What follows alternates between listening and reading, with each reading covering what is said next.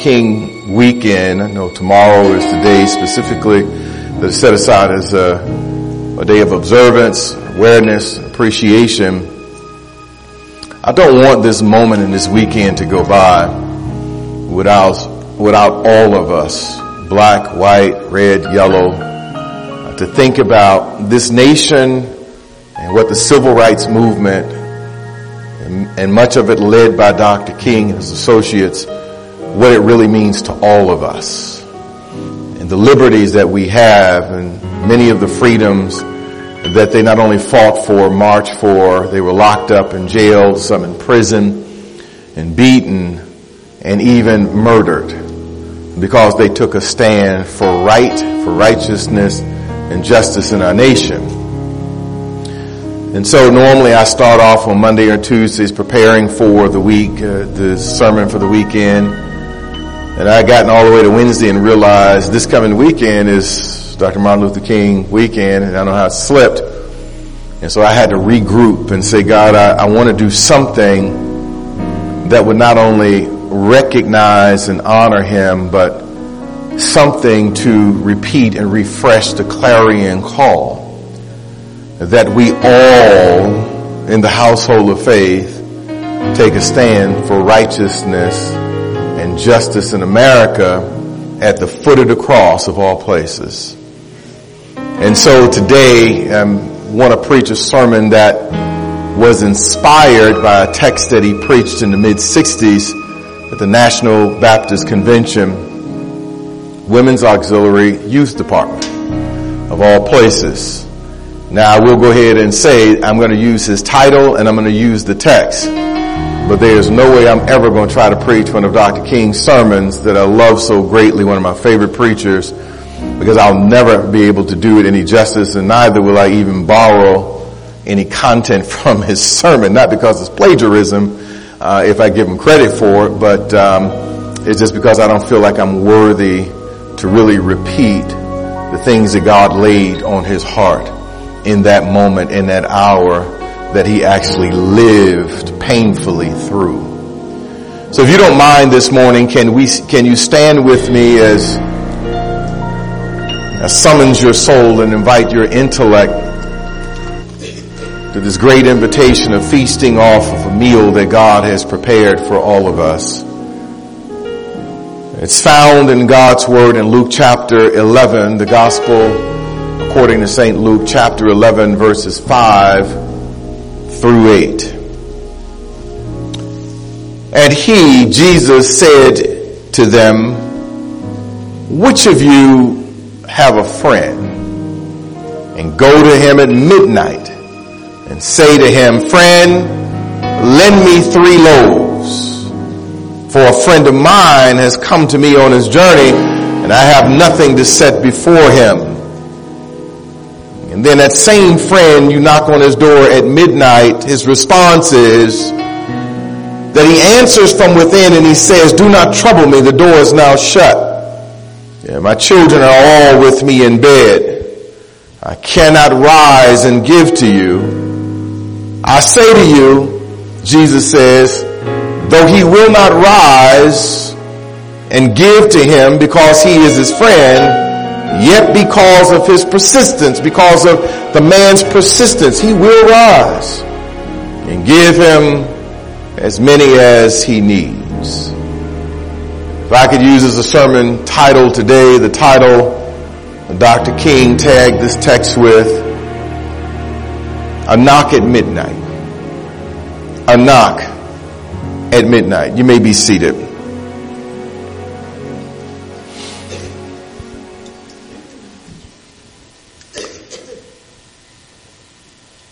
I think if any of you all know me fairly well, you would know that I am an easygoing, happy-go-lucky fellow. I love to laugh. The reality is there's very few things that shake me. There's very few things in life that really gets me upset. The same guy you see here on Sunday or whenever it is during the week, my wife will tell you, the kids will tell you, that's who I am at home. I'm just a clown, love to have fun, jovial, and it takes a lot to get me upset. I've been through a lot. These 60 years from my birth to this point, my family, they encourage me all the time, you need to write a book, it would be a bestseller. But there is one thing that it will turn me upside down. You will see a side of me that you never thought I had. And that is to wake me up from a good nap. Babe, I'm telling the truth. Church, I am a different person. It's not so much I've been asleep all night and you wake me up at 5 o'clock in the morning. You got to understand my Sunday afternoon ritual and routine. When I leave here, I grab a snack or a light lunch, take a shower, I get into bed, I pull up the covers and everybody run. They know, let the giant sleep. My two oldest daughters were talking not long ago and I happened to walk in the room. They started laughing and I asked, what are y'all laughing about? They said, well, when we were growing up, we were actually more afraid of you than they were their mom. And I said, well, why is that? It says, well, because you never yell at us, you never fuss at us, you were always just even-tempered, but we just knew with that type of personality that just one day you were going to snap. They said, but the one time you would get upset is if you were taking a nap and we were making a bunch of noise. And Katina will tell you, listen, usually I don't even say anything. I'll just get up out the bed, grab whatever I got. If I don't go downstairs, I'll get my car and drive off into the wild blue yonder. I hate, especially when I first fall asleep, for anybody to wake me up. I don't know why, but when anybody else in here like that? It's just me. All right, okay. Made me feel real good about myself now. That's why I love coming to church. But I can think, and I would think that hardly any of us in here would like to be awakened from our sleep in the middle of the night. Not in the midnight hour. It's disturbing. It's shocking. It does something to our mind, body, and our soul. Jesus gives us this parable about a man who came knocking on a friend's door in the middle of the night, in the midnight hour. In the immediate and the imminent context of the scripture, this passage, Jesus teaches his disciple at the beginning of this chapter in his thesis on prayer. How to pray. We know it as the Lord's Prayer, or more formally it should be called the disciples' prayer. When we look at the beginning of this chapter, Jesus lays a foundation as well as a framework for prayer. How to pray, but not only how to pray, but the basis for our prayers. Jesus moves from the platform that prayer is structured on, and he moves from the first part in terms of the platform and foundation to now, in these verses, he talks about the persistence of prayer. The words contained in this parable that Jesus gives in verses 5 through 8 are first and foremost in their hermeneutical context about prayer. But we learn that a parable or a narrative can have more than one meaning. There's a reason why I'm telling you this. In other words, the parable or the narrative of a story can be synonymous or even hononymous with a different meaning or implication or application. I.e., for example, when we look at the story of Jonah and his disobedience and running from God. Gets on a boat. God arranges that a great fish swallows him up in his disobedience. And he's in the belly of this fish for 3 days, and then he spews him out on dry land. Well, the immediate context, implication, and application of that is that we should not try to run from God because he always knows where we are. And as a result of running from God, there are always consequences. Immediate application and implication. But then there is also a great, I would dare call it a secondary application to this text. There's homonymity between this Old Testament passage and the New Testament picture. And that is of Jesus Christ, who took upon his own body on the cross our rebellion and sin against God, like that of Jonah, was nailed to the cross on our behalf, buried in a grave for 3 days on our behalf, and just as God spewed Jonah out on dry land, he raised Jesus from the dead on the 3rd day with life and power. Now the reason why I'm telling you this is because there are many conservatives that accuse Dr. King in his preaching of not preaching the gospel, or that he preached a social gospel, and they look at a passage like this and say that he did the passage no justice because the passage was on prayer and it wasn't on social justice. But this prayer is not, this parable is not only about prayer, it really is about the result of persistent prayer. The result of persistence. A man was knocking in his desperation in the middle of the night, trying to get the attention and the assistance of a friend, and he never got a response until he kept on knocking. And Jesus says, and what I use is an acronym, ASK, you need to ask, you need to seek, and you need to knock.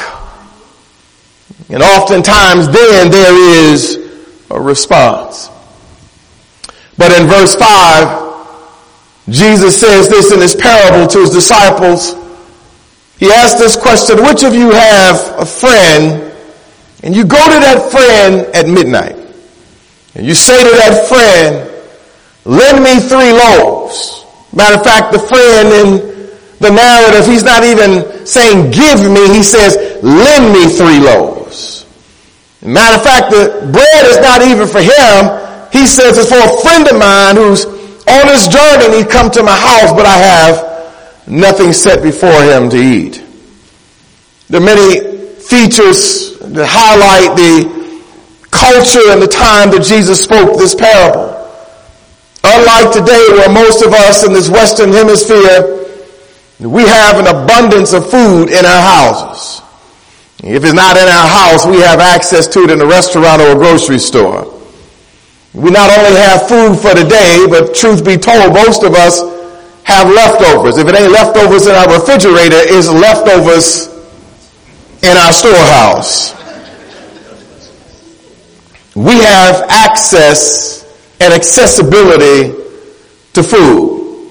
But in ancient Palestine, in this day and time that Jesus spoke this parable, most of them did not have the privilege of having access.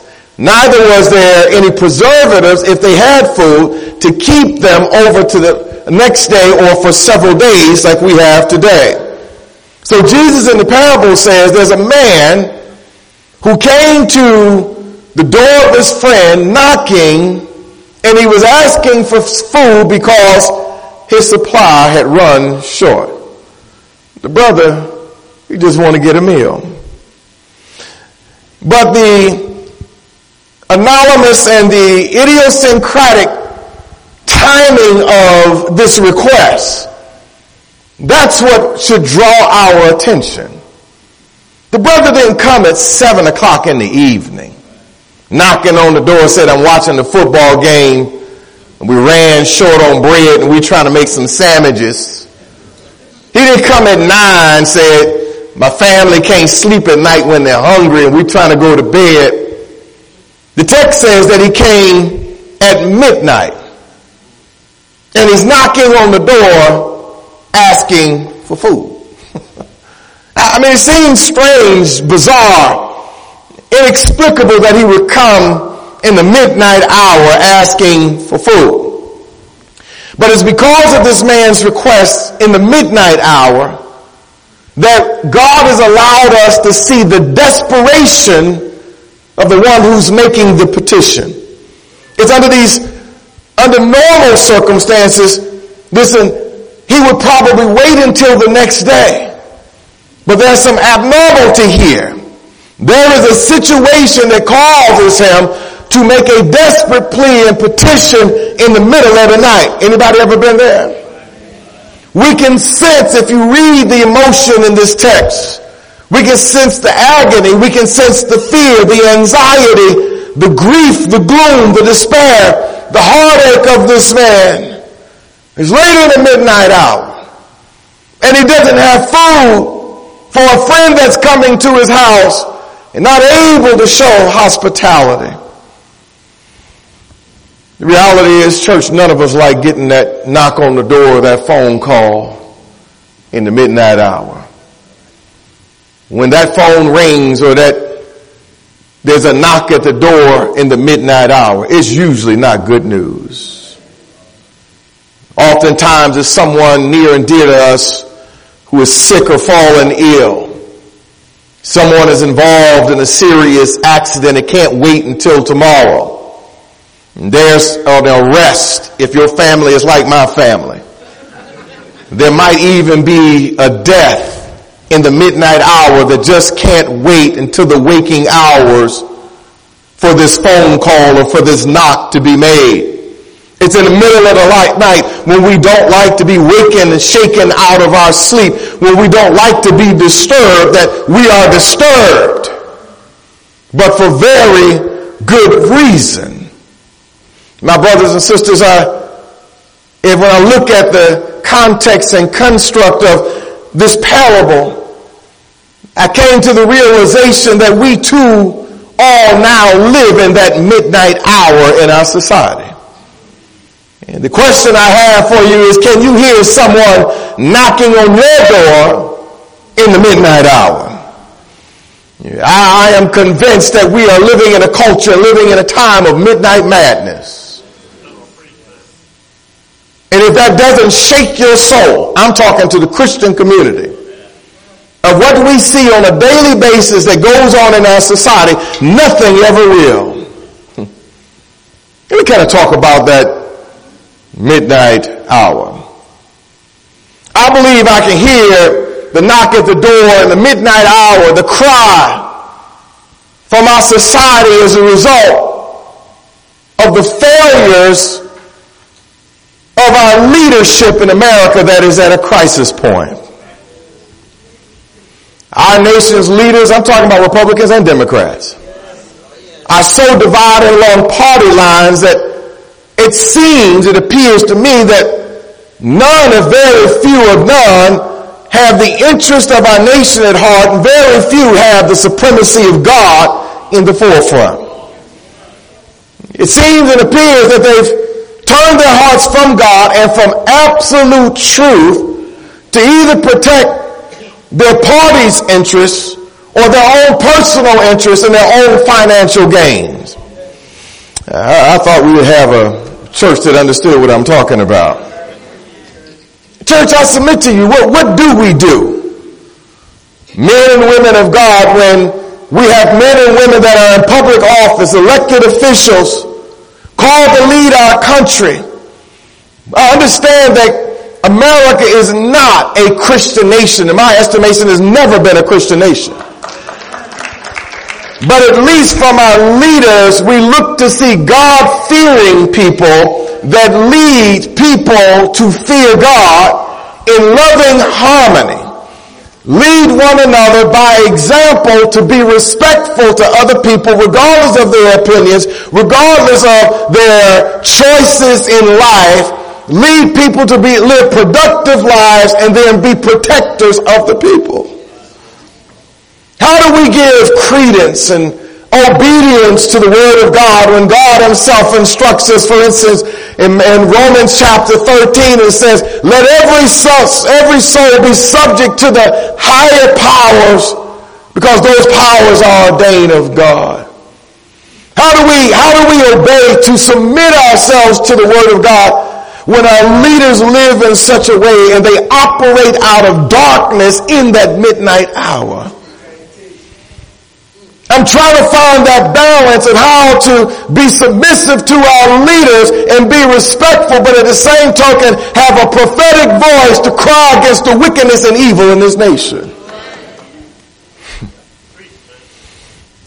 So how do we give credence and obedience to the word of God? And how do we yet vote for people that we can't vote out of a good conscience because we don't believe that they hold the truth of God in the highest esteem? People are asking for our vote, but the question is, are they worthy of our vote?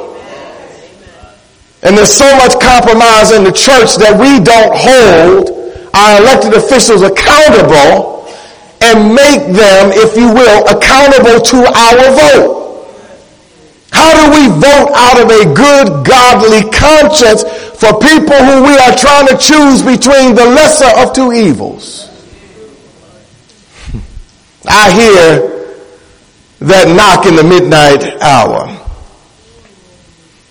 We have a leadership crisis. And I hear the cries of our society. They're just looking for a friend that is willing to open up their door in the middle of the night to get uncomfortable, to give them that living bread. But secondly, I also hear the knock at the door in the midnight hour as it concerns racism in this country. It seems as if almost all the work of and sacrifices of Dr. Martin Luther King and many of our forefathers in the civil rights movement, that they have literally given their lives and their time and sacrifices to, as if it's just going down the drain or it's being trampled on. Either being trampled on by a younger generation that doesn't understand and doesn't appreciate the sacrifices, and now they all, regardless of race, they all consider themselves entitled to the privileges that people died that we might have, and then they don't even take advantage of them. And then there are others who trample upon the sacrifices that were made by Dr. King and those in the civil rights movement and our forefathers, because they now promote a new racism. There's a great dividing line down racial lines that has presented a racial tension that I have not experienced in these 60 years. It seems as if I can say this respectfully but prophetically, whether you like it or not, if our current president, since he's been in office and even before, has given privilege and license to folk in certain groups to say and do whatever they want to do, disrespecting others in light of their supremacy. Even today in 2020, racial injustice is still the top entree on the menu. I.e., blacks are still paid less for the exact same work, the exact same experience, and the exact same education than our white counterparts. Blacks are still the last one hired and the first ones fired when it comes to corporate America. Y'all don't believe me? Black coaches in the NFL still don't get equal opportunities as their white counterparts.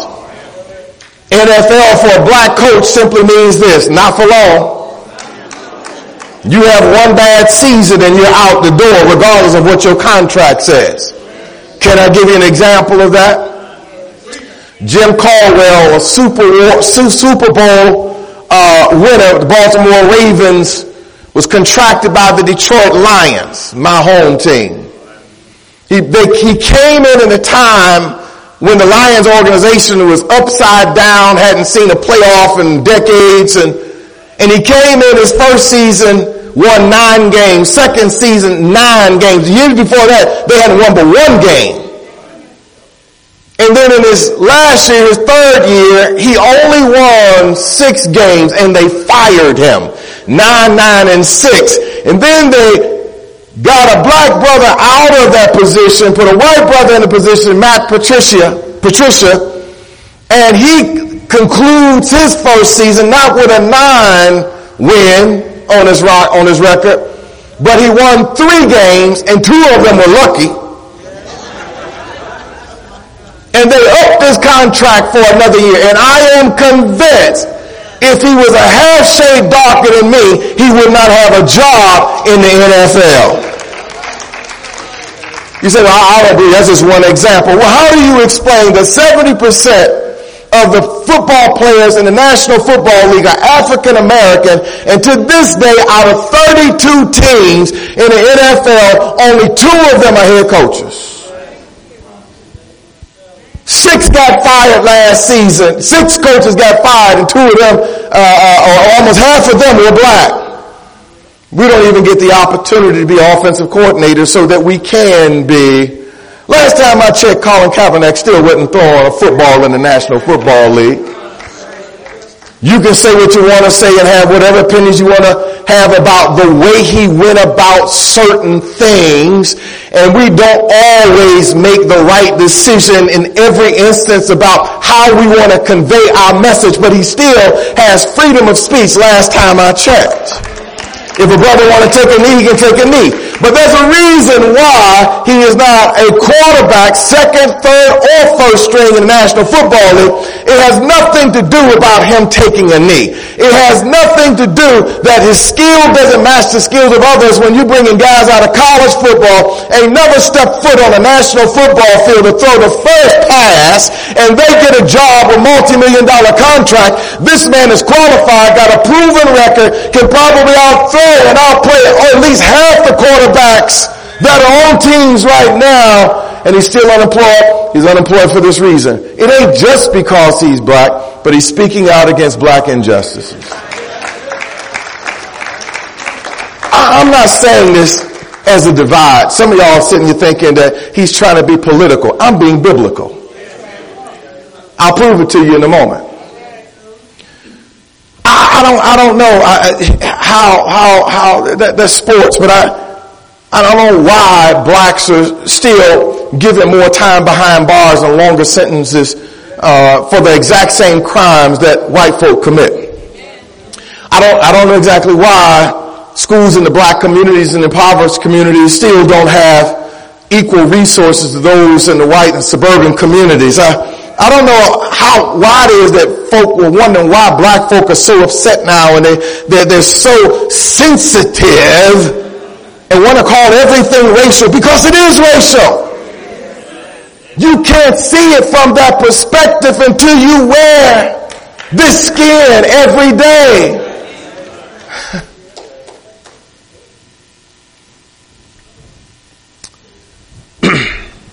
So how are we supposed to feel? I'm talking about black Christians. How are black Christians supposed to feel with a white president in the White House who reverses everything the previous president, who happens to be black, did, even if it doesn't make any sense? How are we supposed to feel this past week when the president of the United States, again, today, who is Caucasian, reverses a bill that was signed by the previous president that was presented in a package by his wife for nutrition for kids in our country, in-school nutritional plan. They say we got to get pizza and donuts and sugary drinks out of the hands of these kids in the lunchroom and put some nutritional food and some vegetables and some fruit on their plates, and that's mandatory. And you not only reverse it, but you did it intentionally on her birthday, and you want to know how black folks feel about that? Out of all the other 364 days of the year, you going to tell me that was accidental? And then at the same token, your wife, who is first lady, plagiarizes everything the first lady said before you.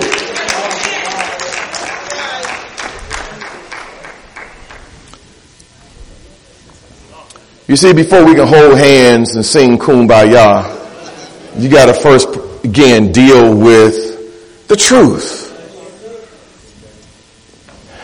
And so, if you don't think it's racial, then we have a president that is in office that when President Barack Obama, because I need to remind you, a black man, before he was ever elected, just started running, questioned the authenticity of his birth. Not only was he an American citizen, but what kind of American citizen is he, as well as want to label him with a religious identification that he did not choose or bear himself, call him Muslim, and he was not even Muslim. Now, if that doesn't have anything to do with race, is because it wasn't just that Republicans were fighting against Barack Obama because he was a Democrat. But most of them, there is no doubt that they were fighting against him simply because of the color of his skin. Okay, if you think I'm wrong, then let's reverse the picture. Let's reverse the screen. We all know that if Barack Obama, a black man, lived like, spoke like, acted like, had multiple marriages like, groped women and bragged about it like, had 11 women to come forward and make formal accusations against him. If Barack Obama had filed 6 corporate bankruptcies, pled guilty to defrauding charities of $2 million, and had an institution bearing his name and defrauded students out of their money.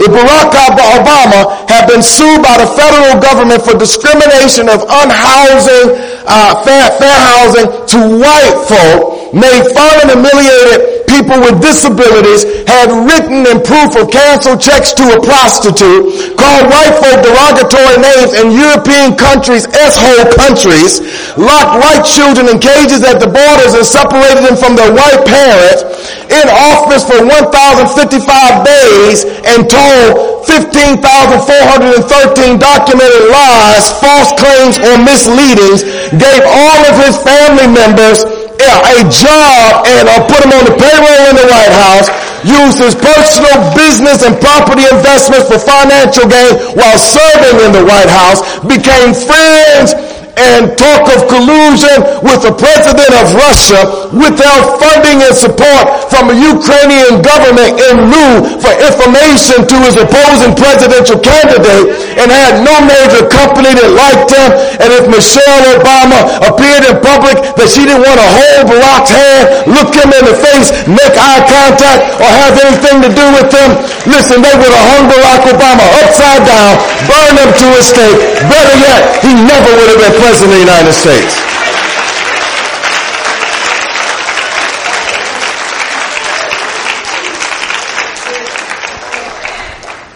We're going to deal with truth.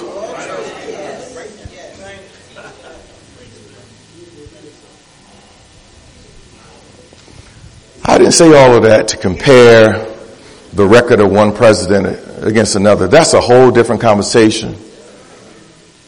I said that for this reason. Obama's black and Trump is white.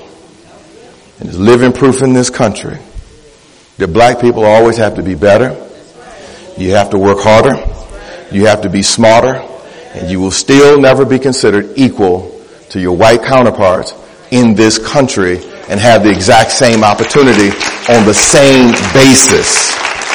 We will never be considered equal the way things are going, not unless black Christians and white Christians that hold up the bloodstained banner can come together and hold hands and recognize not only the past ills, but the present ills of our society, get down on our knees together, stand up together, and fight against what's going on in this nation.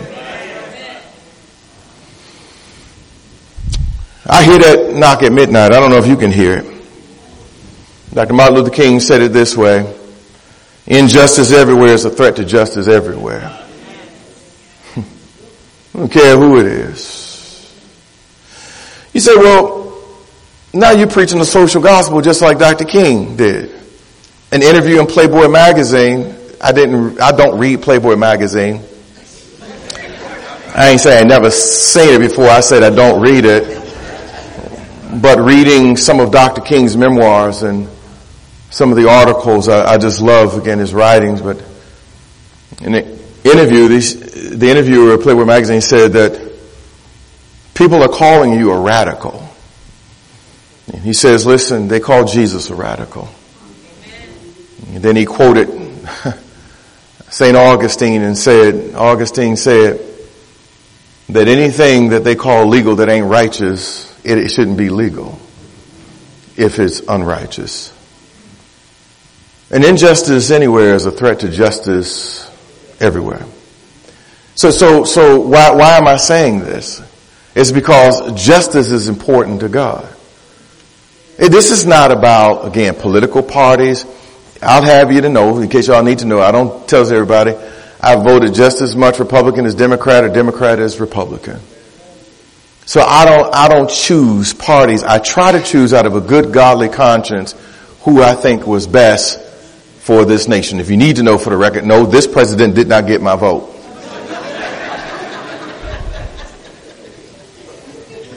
But I'm not telling you who to vote for. I'm telling you when you go to the polls, you pray about it and choose out of a good conscience.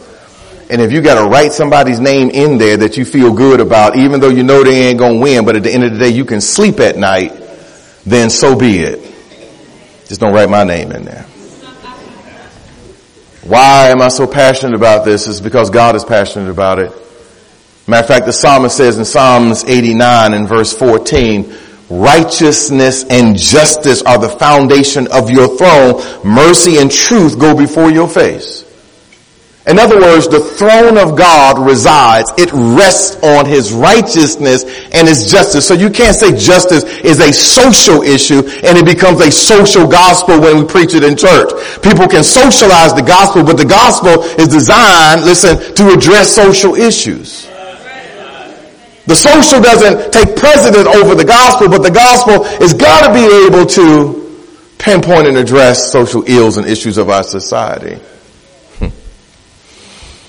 I can hear a knock in midnight, a cry of desperation, people looking for a friend on the inside that is willing to be inconvenienced to open up their door to someone in their fear, someone in anxiety, someone in desperation, someone looking for answers. They're searching, they're seeking. Even in this third area, I believe that we're living in a time of the greatest moral decline that I've ever seen. There's a knock at the door at midnight. Now we live in a time and a day and era. I'm not saying when I was growing up it was better, but I'm not one of them old heads that say, cause back in the day it was a whole lot better. You know, people didn't do this and people didn't do that. People did some of the same things, but back then they called right and they called wrong. But today people are doing it, and listen, they're not only calling, they're no longer calling right and wrong. They don't even call right wrong and wrong right. They say that none of it's right and none of it's wrong. It's the view of a postmodern society. This is postmodernism. In other words, we are inward thinkers. We are individuals who make up our own mind without any outside influences, outside sources. What we determine is right or wrong, if you even believe that there is right or wrong. Whether you believe there's truth or there's falsehood, whether you believe there's a God or there's no God, or what that God should look like based on our own inward imaginations and shaping that God out of our own creativity. So people just do whatever they want to do. That's the reason why there's no regard, no respect for human life. People, on one hand, crime is down, but murder is up in the United States. In other words, we don't steal stuff no more. We just kill people for no reason at all. You say, well, why did he shoot him? Was he trying to rob him? No. Was it a bad drug deal? No. Did he know the person? No. Did the person flick the bird? Was there an argument? Is something he was messing around with his old lady? No. He just shot him because he wanted to shoot him. How do we get to this place? This has nothing to do with politics. How do we get to this place? Because there is a great moral decline in the world that we live in, and that's even spilled over into the church. Now we're fighting for the rights of immorality. and we want to call it justice. If we want to say people choose certain lifestyles, then we want to put it under the banner of civil rights.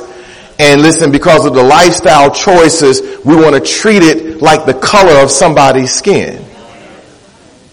Listen, I ain't have no choice of what my race or ethnicity would be, but I got a choice of who I'm going to sleep with. God doesn't determine that for any of us. Those are the choices we make out of our own preferences, out of our own heart. I say this with the greatest love and greatest sensitivity, but if we're going to deal with one subject, we might as well deal with them all. Paul says, here's the problem. Here's the problem of our depravity, of our human condition. In Romans 1:23, how do we get to this place? And don't forget, this was written 2,000 years ago, so the same thing applied back then, the same conditions. We have the same sins, the same people yesterday and today. He said they changed the glory of the incorruptible God, Romans 1:23. They changed the glory of the incorruptible God into an image made like corruptible man and birds and four-footed beasts and creeping things. They disregarded the glory of God. They glorified themselves and the things that God created and gave them either equal or greater glory than God himself, who is the creator. The results, verse 24 of Romans 1. Wherefore, God also gave them up to uncleanness. That's a sad commentary and statement when it says God gave them up. He says, if this is what you want to do, you want to disregard me and choose these lifestyles, then I'm going to allow you to do it. I was putting the brakes on it. I had some control over it, but now I'm just going to allow you to do it and just be as unclean and foul as you want to be. And he says, through the lust of their own hearts, to dishonor their own bodies between themselves. And this is what they did. They changed the truth of God into a lie and worship and serve the creature more than the creator, who is blessed forever. Amen. They didn't just disregard God, but those who acknowledge there is a God, they twisted his truth. And they twisted his truth for their own convenience and for their own pleasure.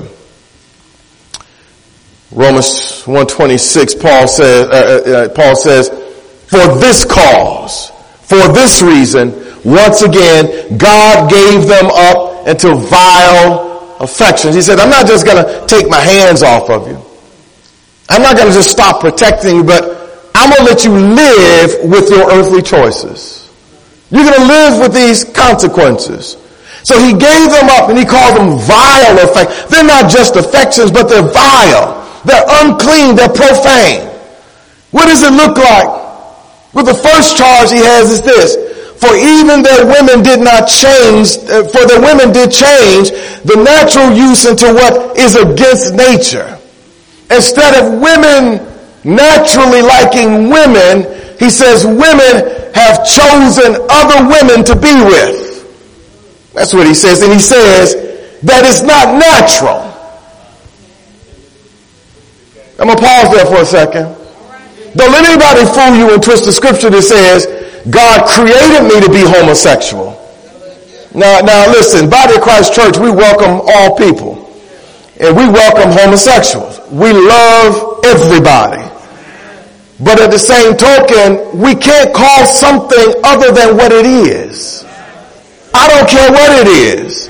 If it's a lying tongue, it's a lying tongue. We love you, but you got to stop the lying. You can't justify behavior either by saying God doesn't exist, or I'm not going to honor him as God, or because he is a loving God. That's his word. Now I'm going to twist that around for my own benefit to live my own lifestyle and make my own choices. Sisters, I know it's bad out here, but is it that bad?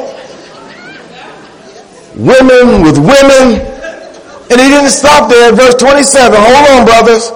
And likewise also the men leaving the natural use. The natural use. That's the way he started from the beginning.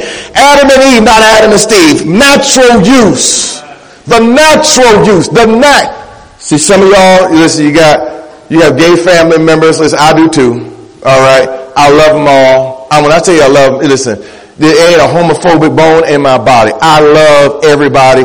Jesus, I'm talking about generally. I love a homosexual just like I love a heterosexual who is engaged in a great marriage with his husband or with his wife of the opposite sex.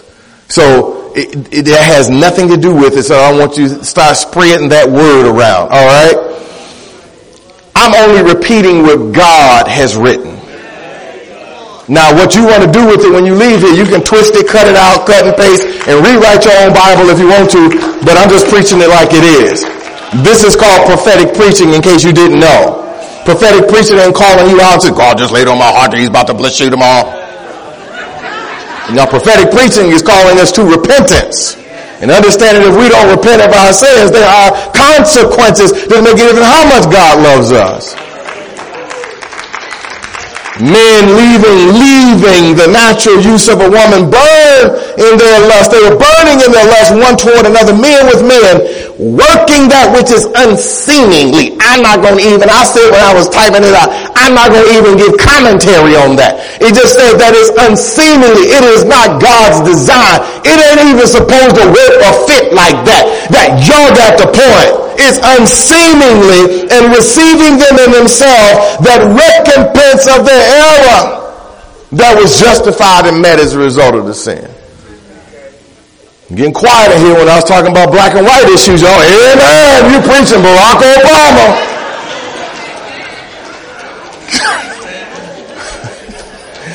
You heard him, Doc. I thought about to be a riot in here. I said, boy, they about to go Pentecostal on this race subject. A touchy subject. But before I go any further, here's the reason why I'm preaching these verses and being specific about it. Because I don't believe that all these people want to live that kind of lifestyle. I believe that they are probably in environments that support the lifestyle, and that's where they get their love, their attention, their affection, and they are embraced. But then when they come knocking on the church doors in the middle of the night, we turn our noses up at them like they got the plague. Or we're hypocritical. We want to turn our noses up at and turn our backs on homosexual, but we sleeping around with somebody of the opposite sex who don't belong to us in marriage.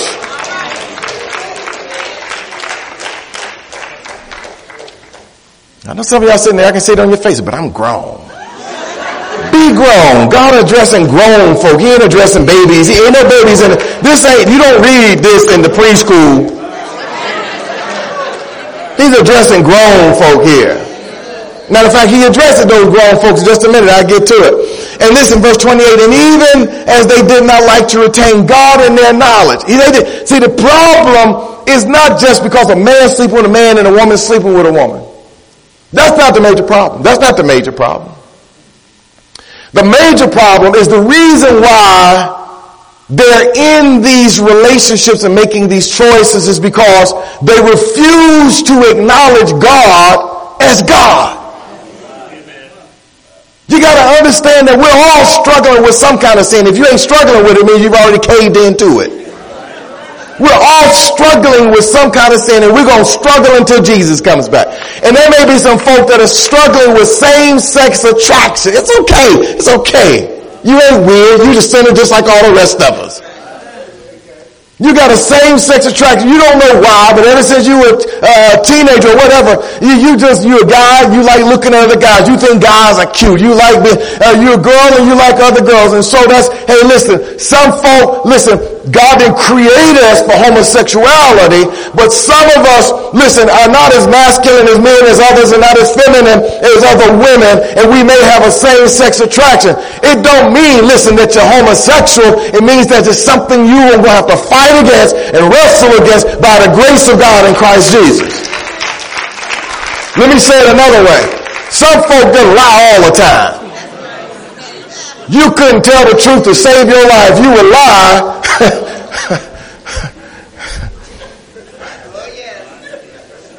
So you can't say God gave you a lying gene. Like he gave folk homosexual gene, then he gave me a lying gene. If you look at the other sins listed here, he talks about murders. He talks about adultery or fornicators. He talks about people just doing all kind of evil acts. So why do they do that? Because they got a killing gene. Just the way God created them, just to be murderers. Some folks just can't keep this stuff off other folks' property and putting it in their pocket when they go to the mall. That's the way God created them. He gave them a thieving gene. Some folks are gossipers because that's the way God created them. They were born that way by God's design because, listen, they just got a gossiping gene. You can't say if it's in this list of sins that God disapproves of, but this one is the way that God created me to be, when God says, no, I didn't. It's not natural. The problem is, with any of these sins in this list, is not the sin or the struggle in itself by itself. The problem is we don't like to acknowledge God and make him preeminent in our lives.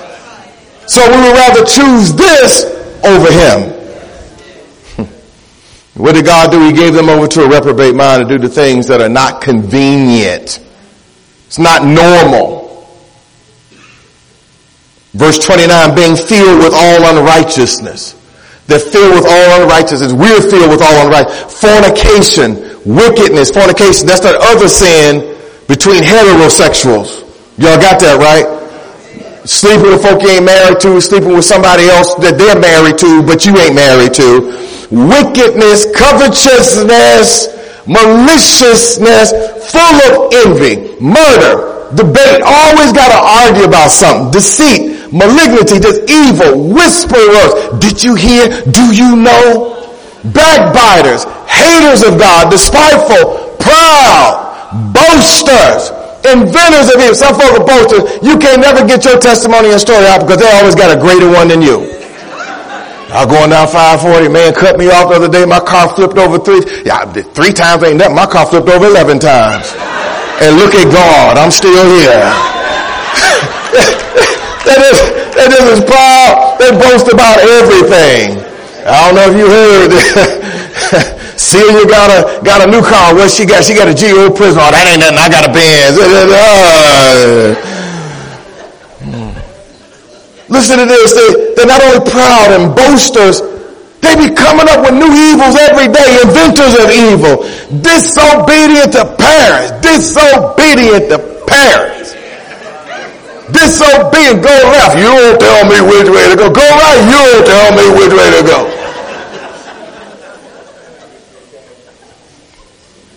I can't wait till I leave. I can't wait till you leave either.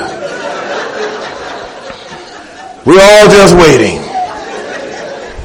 Disobedient to parents. Kids today in school, they're not threatened when the teacher says, okay, I'm going to call your parents. That was the deal sealer for me right back in the day.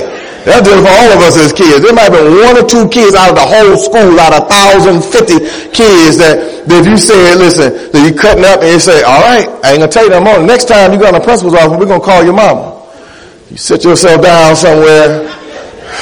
You might be saying some stuff, but you saying it real. Y'all remember Hillbilly Bears? Y'all remember Hillbilly Bears? This is some of my age, the cartoon Hillbilly Bears. And the father Hillbilly, you can never understand what he was saying to the last word. Shucks. That's the way most men talk to their wives, right?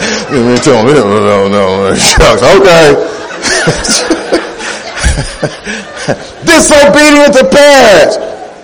And listen to this, in all of this, people think that they're smart, but he says without understanding, how many academic degrees you got, still don't understand. Covenant breakers can't keep a promise and keep the truth and keep your word to save your life. Without natural affection, they got no sympathy for nobody, no empathy for nobody. It's all about you. And listen to this, merciless, unmerciful, who knowing the judgment of God, that they who commit such things, listen, it's about to get dangerous, and they who commit such things are worthy of death. Now, I don't know how we're going to get around this. I would like to cut that out. Say, how can a loving God kill folk or they be condemned to eternal damnation? But he says it's because of the choices that they made, not the choice I made. If they didn't want to have anything to do with me while they were here, why do they want to have something to do with me when they're up there? You can't change plans between earth and heaven when you know it's judgment. We have to make our decisions down here today for all eternity. You can't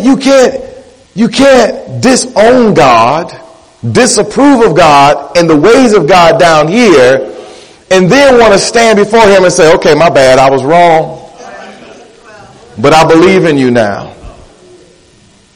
You got to make those decisions here.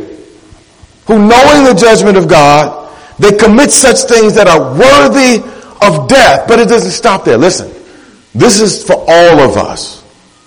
All that's for all of us, because all of us got something in this list.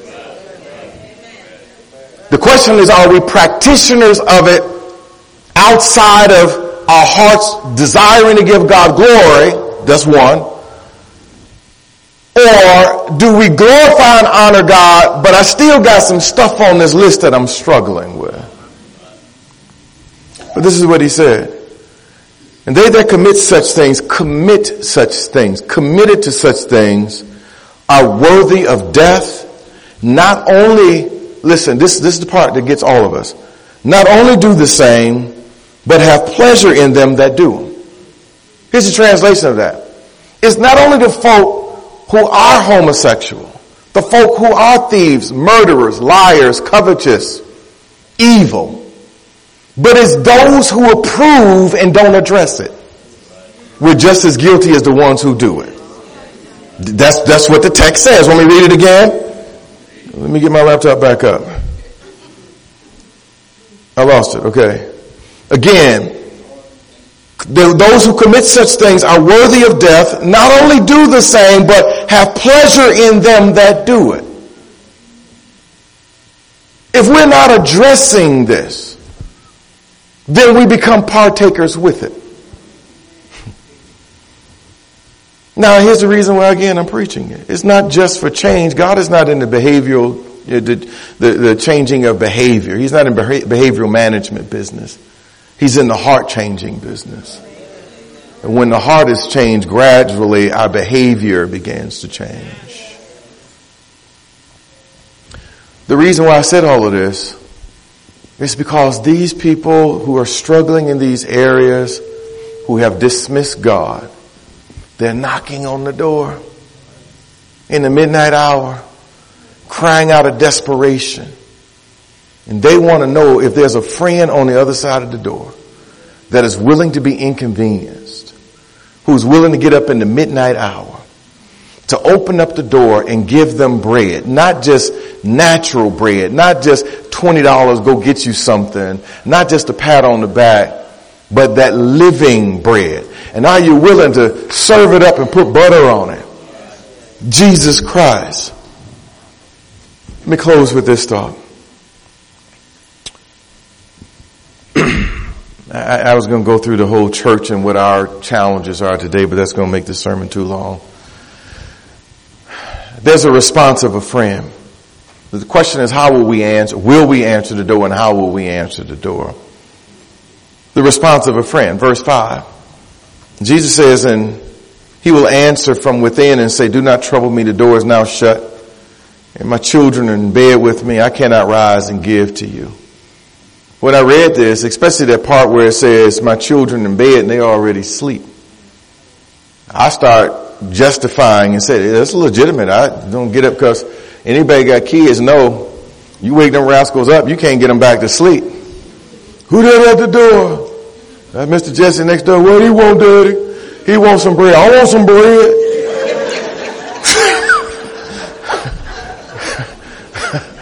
And then you can't get him back to sleep. I understand the man's dilemma. He's I ain't answering this door because then it's going to wake my kids up and I can't get them back to sleep. Everybody got kids. Y'all know what I'm talking about, right? But it's really not a legitimate excuse.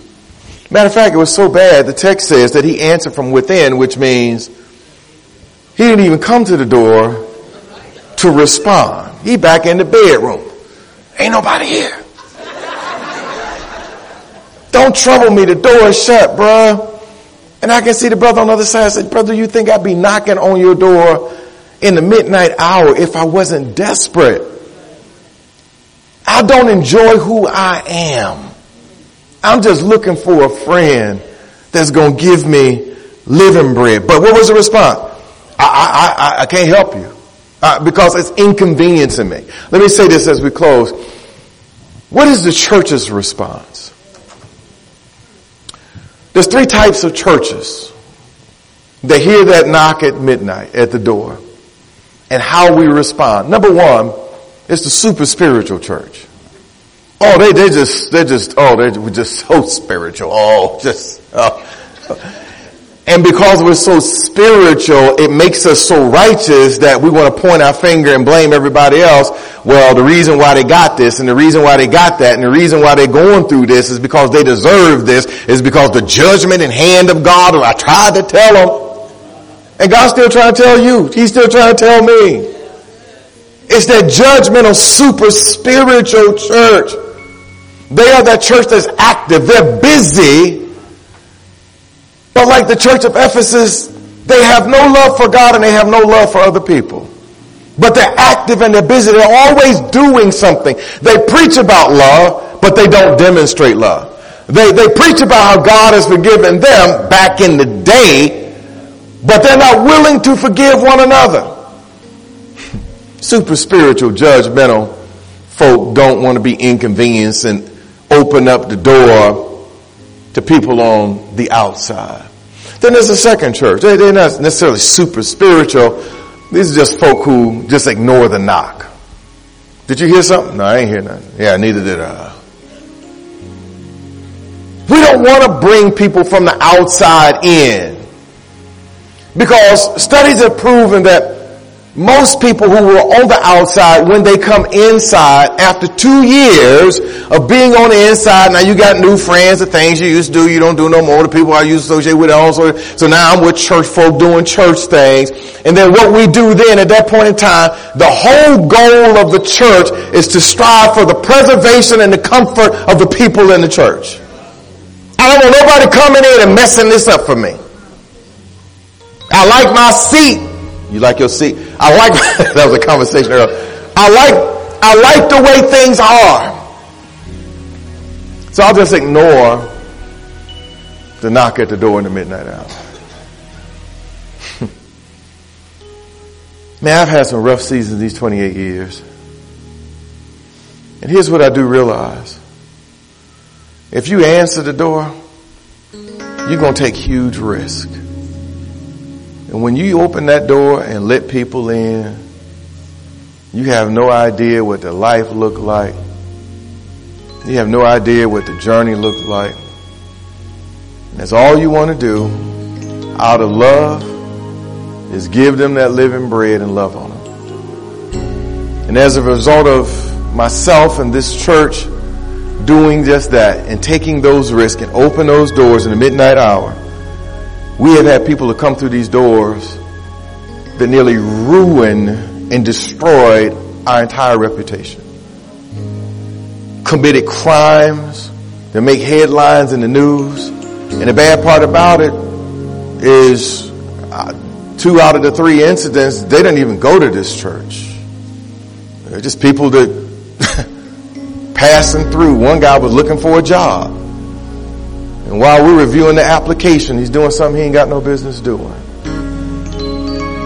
And there's been times I want to throw in the towel and say, God, I ain't let nobody else in here other than the folk who I know, and half of them shady.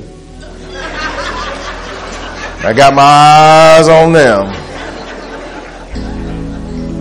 And there's huge risk you got to take when you let people in the house, when you let people in your house, when you let people ride in your car, and when you let people in your life, in your space. You got to make some judgment calls about it, but do you stop opening up the door? Do you ignore the knock? So let somebody else get it, some other church. Then there's that third church, and I hope we are that church. We got some work, but I think we're on the right road, body of Christ. That church, the third church, is that church that's filled with imperfect people who have come to know a perfect God through the sacrifice of Jesus Christ. We were once those people on the outside, lost, bewildered, hopeless, desperate, filled with anxiety, loveless, filled with questions. And somebody opened the door for us to accept us just as we are, to embrace us. I know some of y'all think, I ain't have no junk in my life, so no. But let's look at it this way. Forget the people in the church. God let you into his family. He adopted you and called you his son and daughter. What reason, how good do you have to be to get adopted into the family of God? So if you think you're on an equal playing field with us, that's one thing. But if you think you're on an equal playing field with God, that's a totally different thing. But he took the chance, the risk for us, and allowed us in. And this is what we're doing. It's just one beggar telling another beggar where we found bread. I understand where you are. I may not be able to identify exactly what you're going through, but I know what it's lost to be like, be lost, be bewildered, to be overwhelmed, to be anxious, to be fearful, to have a ton of questions. It seems like nobody has the answers to life, to live a lifestyle that you're not pleased with, that you're ashamed of, you feel condemned in. And I want to feel guiltless. I want to be liberated. I want to feel free. Tell me where I can find this bread. And it ain't just for me. I'm trying to get bread for my friend who's a sojourner and he's traveling through as well, but I can't give him something I don't have. When you reach out to one, others will come.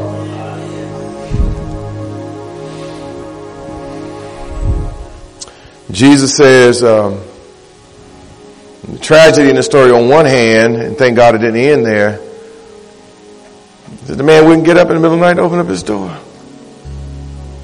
But here's what I love about the story. But the man on the outside was persistent. He's like some of our cousins. Get drunk. I had an uncle like that. He called my mother Mom. He'd come in the middle of the night. My mom said, I am not answering that door and let him in. I know that fool drunk. I ain't got time to be there. Ma, he'd knock all night. Ma, let me in. It's cold out here. Ma. And finally she said, will you please go open up the door for him? This is what Jesus is teaching. If you didn't open up the door yesterday, guess what? They're knocking today.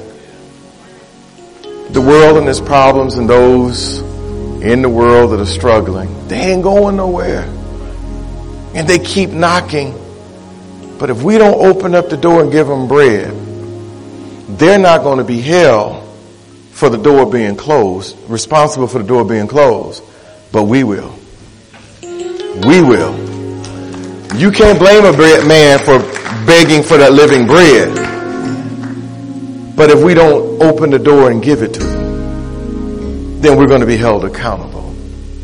They're knocking. They're going to keep on knocking. And listen, the question is, what type of church are you?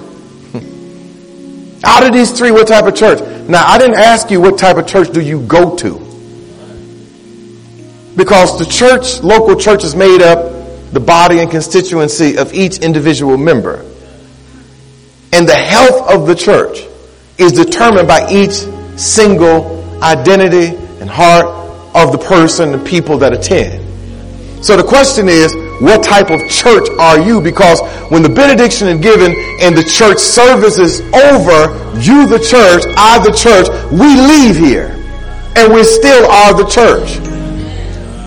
But while you're here, ask yourself the question, what kind of church am I? Do I hear that knock in the middle of the night? It's easy to sit back and point our fingers about racism in America and to cast blame and to cast fault. But the question, let's just even start at this place. Are we praying that the walls and divisions will come down? And if the one place we can all come together is at the foot of the cross, repent of our sins, and not just sing Kumbaya, but pour out our hearts to our fellow man and our fellow sisters. The question is not just these people have gone crazy in this world, but do we pray for them? Are we pouring into their lives? Are we investing time? Especially a lot of our youth and kids. Listen, I'm just going to go ahead and say it. You say whatever you want to say about white folk and racism and the evangelical community. One thing I will say about them.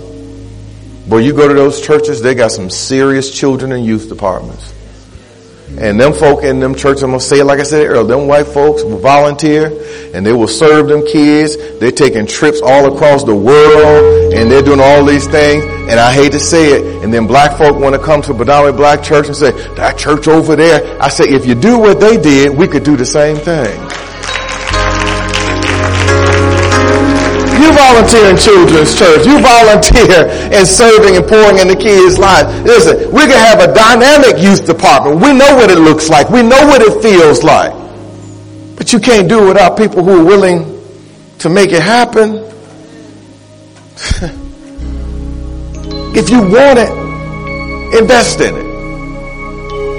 Because our kids and our youth, I ain't going to be doing this forever. Y'all know that, right? Y'all ain't going to be doing this. Y'all getting old right along with me. And now is the time to start empowering our future generation to take over what God is, if he delays this coming in our youth. Amen. All right, I got to leave you. I ain't done, but I'm tired. But let us pray. Father God, we give you thanks, oh God. Thank you for your glorious gospel. Thank you, Lord, for your truth, oh Father, that sometimes it shakes us and makes us feel extremely uncomfortable. But yet, oh Father, it's out of that discomfort, even the acknowledgement that we have sinned and come short of your glory, that you bring us into proper fellowship, oh Father, when we're willing to acknowledge and accept that fact. And to, Lord, trust you in Christ Jesus as our Savior. If there's anyone here that may not know Christ as their Lord and Savior, I pray today that they would surrender to you, oh God. I pray today, oh Father, that when we leave this place, oh God, we leave trying to make this world a better place. Lord, help us to live significant lives on purpose, realizing you have created us, you have placed us in this world, in this geographical location at this time. You have saved us and Christ lives in us, your Holy Spirit, Lord, so that we can pour into the people that you have strategically placed around us and help us to love them as Christ has loved us.